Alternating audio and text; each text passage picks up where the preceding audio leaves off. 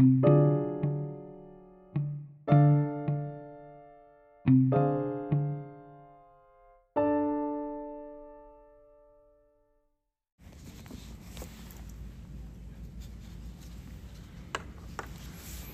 the realm of legal practice, the selection of authoritative legal sources plays a pivotal role in shaping the outcome of a case. Attorneys, or in this case, law students, must carefully consider the hierarchy and applicability of primary and secondary authorities to construct compelling legal arguments. This episode explores the nuances of primary authority, distinguishing between mandatory primary authority, including the Constitution, statutes, and case law, and persuasive primary authority, encompassing regulations, court rules, and legal principles from other jurisdictions. Additionally, the discussion extends to secondary authorities, which, while persuasive, lack the mandatory weight of primary authorities. Primary authority serves as the foundation of legal arguments, holding mandatory or persuasive sway over court decisions. At the pinnacle, at the epoch, if you will, of primary authority lies the Constitution, the supreme law of the land. Its provisions establish the framework for governance and are binding on all other legal sources.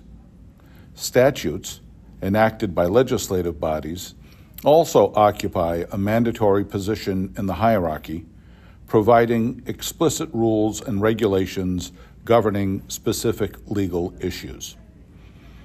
Case law, another vital component of primary authority, emanates from judicial decisions. Courts create precedents that guide future rulings, contributing to the development of a coherent and consistent legal framework. Understanding the significance of precedent is essential for attorneys and law students because it establishes a bedrock for legal argumentation and interpretation. Court rules and regulations further complement primary authority, dictating the procedural aspects of litigation within a specific jurisdiction. While mandatory, they serve a distinct purpose, ensuring the orderly administration of justice and adherence to procedural fairness. In contrast to mandatory primary authority, persuasive primary authority encompasses legal sources that lack binding force but can be influential in judicial decisions. Attorneys often look beyond their jurisdiction to other states' constitutions, statutes, case law, and regulations to support their arguments. This practice recognizes the dynamic nature of the legal landscape and the potential for varied interpretations across jurisdictions. Persuasive authority is a powerful tool for law students and attorneys seeking to bolster their arguments, as it allows them to draw on a broader spectrum of legal principles. However, the weight given to persuasive authority is ultimately at the discretion of the court, emphasizing the importance of skillful advocacy in presenting a compelling case. While primary authority forms the backbone of legal arguments, secondary authorities provide additional insights, interpretations, and scholarly analysis. Restatements, for example, compile legal principles to offer clarity on common law issues, but they lack the binding force of statutes or case law. Treaties and law review articles contribute academic perspectives, aiding attorneys and law students in understanding legal doctrines and theories. It is crucial for legal practitioners to recognize the persuasive, non-mandatory nature of secondary authorities.